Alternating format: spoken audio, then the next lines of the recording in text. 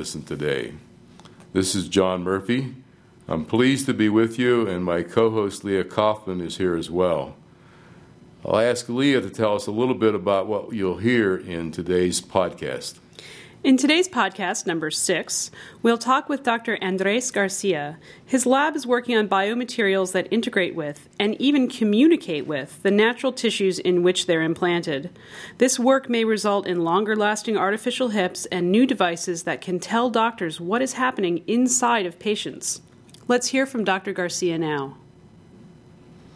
We're joined today by Dr. Andres Garcia, an associate professor in the Woodruff School of Mechanical Engineering and the Petit Institute for Bioengineering and Bioscience at the Georgia Institute of Technology.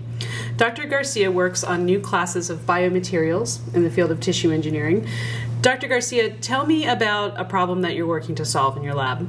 One of the most challenging problems in biomaterials is that when a synthetic material is put in the body recognizes it as a foreign material and essentially tries to encapsulate it to shield it away from the body.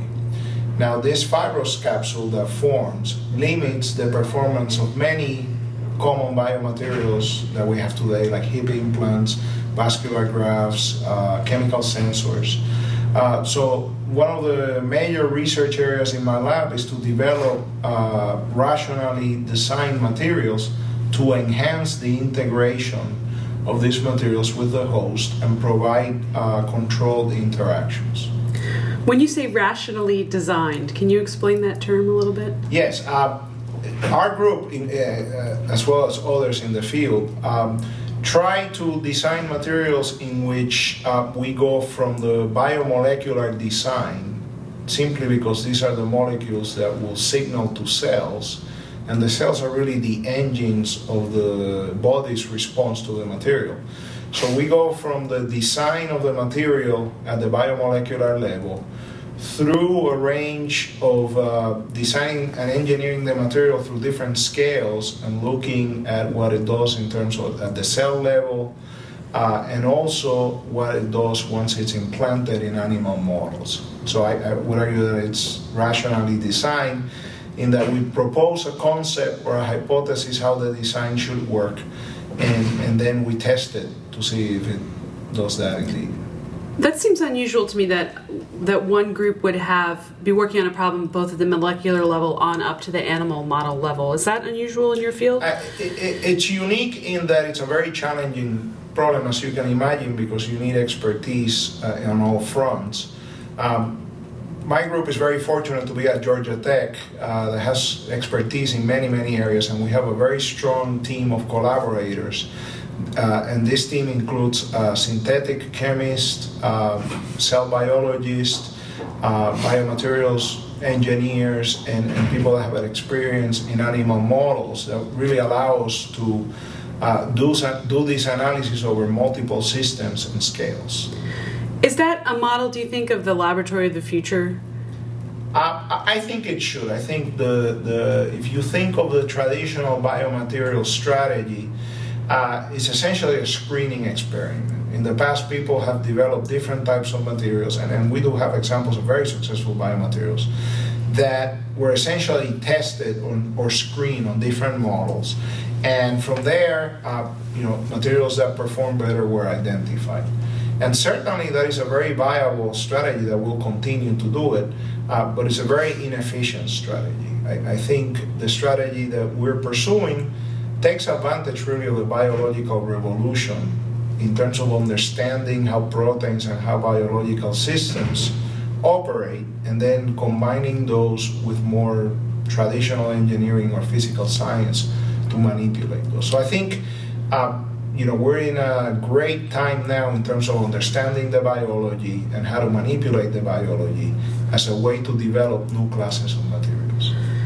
It seems to me this could speed up a product's journey to the clinic because you are very efficiently moving it through models. I don't know what happens at the when you get to clinical trials, but at least up to that preclinical point, you've got an integrated approach. I think that's difficult to figure out up to this point. the time frame and the steps that have to take to take a material from its development to clinical trials is really a tortuous and extremely expensive route. I think what the body's response to a material is extremely complex, and on the one side, having a rational strategy allows you to sort out and try to identify the major strategies or most likely candidates to win, and to some extent that could expedite different strategies. The downside is that given the inherent complexity of the system, you often have very unexpected results along the way, and simple things usually don't work or are not robust enough. We've been very lucky over the last couple of years. A couple of our strategies have worked in the systems that we've evaluated, even though we're far from really clinical experimentation yet. But at least on the test beds that we employ, they do seem very promising. Can you tell me about one of those practical clinical applications that we might look forward to? So one of the limiting problems now, let's say, with orthopedic implants, like hip and knee prosthesis, is that these over time become loose. And as the implant becomes loose, there's more wear and pain to the patient. So the average lifetime of a clinical hip implant, depending on the patient, is probably 15 years. One of the strategies that we're pursuing is to develop surface coatings to apply directly to the surface of these implants, like titanium implants. And these coatings are biologically inspired. So we have taken sequences from native proteins that we know are important for bone formation and anchorage, and put them on the surface of our implants, and shown in preliminary in vivo models that we enhance osseointegration or anchorage of the implant by 50%. With a relatively straightforward and simple strategy. So we're very excited about these results, and certainly want to continue doing the experiments to move this strategy forward. Can you extrapolate to years of life that would buy for a person's hip implant? I think that's very dangerous. Okay. I don't think we can do that. That's fair enough. Is there anything else you'd like to tell us about that's going on in your lab? Another strategy that we're working at, and I think this highlights what we can accomplish by having a team of experts, is we have put together a group of chemists, biomaterial scientists, and engineers to tackle on this issue of the foreign body reaction to biomaterials. And what we have done is combine a strategy using really cutting-edge materials that have very precise chemistry to create dynamic coatings. And the idea is to have a material coating that can be applied to existing materials, electrode leads, cardiovascular implants, drug delivery pumps.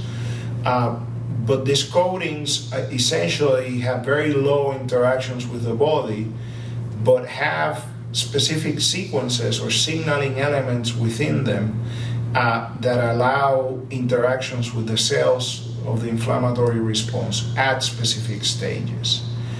So for example, we can release an anti-inflammatory drug at a particular state during the inflammatory response when you expect that the drug will have more potency or more effect. We've also come up with a concept to have imaging elements on these coatings that allow us to monitor the inflammatory response non-invasively. And that really will provide a more complete picture of the inflammatory response. Certainly reduce the number of animals and experimentation that will be needed, because we can monitor the reaction non-invasively real time. So these are very exciting projects, are very challenging, but we have a very good group working on it, and we've made some very good progress in the last year, and I think we have good things coming down the pipeline. I want to just sum up for our listeners what the big issue in regenerative medicine is here, and that is to take a synthetic material and make it appear to the body as self or non-foreign, so that it's not rejected, which can cause inflammation, perhaps infection. and other problems. And I suppose, for instance, with a hip implant, if you get better anchorage to the bone, to the natural material, that we've already talked about increasing its lifespan, perhaps, but perhaps you would get less inflammation and therefore faster rehabilitation or something like that. Yes, you certainly could get a faster and more robust healing response. But you can also, in addition to that, you can have interactions and healing that you cannot have now. And an example would be is you could have an implant that has electrical conductivity with the tissue. So it could be an implant that can be used for a pacemaker or for a neural electrode. That if you have very tight association and interaction, it will allow really communication between the implant and the host tissue. So you can use that implant for targeted delivery of substances, whether they be medications or something to promote healing or... And communication also. Yeah. In the history of biomaterials, decades ago, the goal was to get a inert material. We have learned that there's no such thing as an inert material. All materials will elicit, all devices will elicit a response. So what we really want to do is, since we're going to elicit that response, can we control that response? Can we direct the response towards a healing outcome that is beneficial? Okay. Thanks so much for joining us today. My pleasure. Sounds like very interesting work. Thanks. Thank you, Leah. Your discussion with Dr. Garcia is most interesting, and his work with many of the other pioneers we've had on previous podcasts are certainly advancing the quality and the rate at which regenerative medicine will be available to the public. Many of our listeners are students in fields related to regenerative medicine. Here's news for them from Tiffany Solero, who leads the student chapter of an organization dedicated to regenerative medicine. I'm joined today by Tiffany Solero. She's a bioengineering graduate student at the University of Pittsburgh, and she's involved with a group called TERMIS. Tiffany, tell me about TERMIS. The Tissue Engineering and Regenerative Medicine International Society, called TERMIS, was formed in October 2005. TERMIS's main focus is to bring together the international community of persons engaged or interested in the field of tissue engineering and regenerative medicine through regular meetings, publications, and other forms of communication. Tiffany, I understand you have a new student chapter. Absolutely. The Student and Young Investigators section, termed SYIS, was conceived with the intended purposes of following the aims and objectives of TERMIS as they relate to student research and education. TERMIS-SYS aims to serve as a common platform to generate interest and promote interaction among undergraduate, graduate students, postdoctoral researchers, and young investigators in industry and academia related to tissue engineering and regenerative medicine. So with the upcoming meeting here at Pittsburgh, we started a TERMIS SYS chapter here at Pitt to help prepare for some of the events. What you're referring to, Tiffany, is the Regenerate World Congress, which is here in Pittsburgh, April 25 to 27, 2006. We've told our listeners before that they can get more information about that meeting by visiting www.ptei.org, but how can listeners find out more about your organization? If you just go to the website www.termis.org, you can find out more information about becoming part of this exciting opportunity. Great. Thanks for telling us about it. Thank you. Thanks, Leah and Tiffany. For those of you who are interested in learning more about Dr. Garcia's work, about TERMIS, or about the Regenerate World Congress, please see the links at regenerativemedicinetoday.com. Leah, please tell us about our next podcast. So far, we've learned a lot about the science of regenerative medicine. Next, we'll learn about the business of the field. In podcast number 7, we'll meet Carolyn Green. She directs the Office of Enterprise Development at the University of Pittsburgh and is an expert at transforming new laboratory discoveries into successful products. That's podcast number 7, coming to you in mid-April.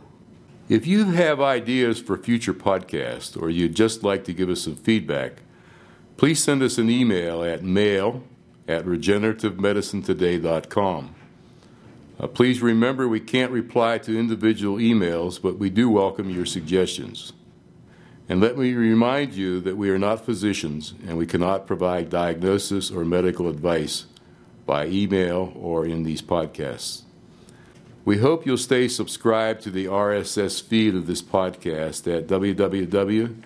www.regenerativemedicinetoday.com. Please join us again in a few weeks.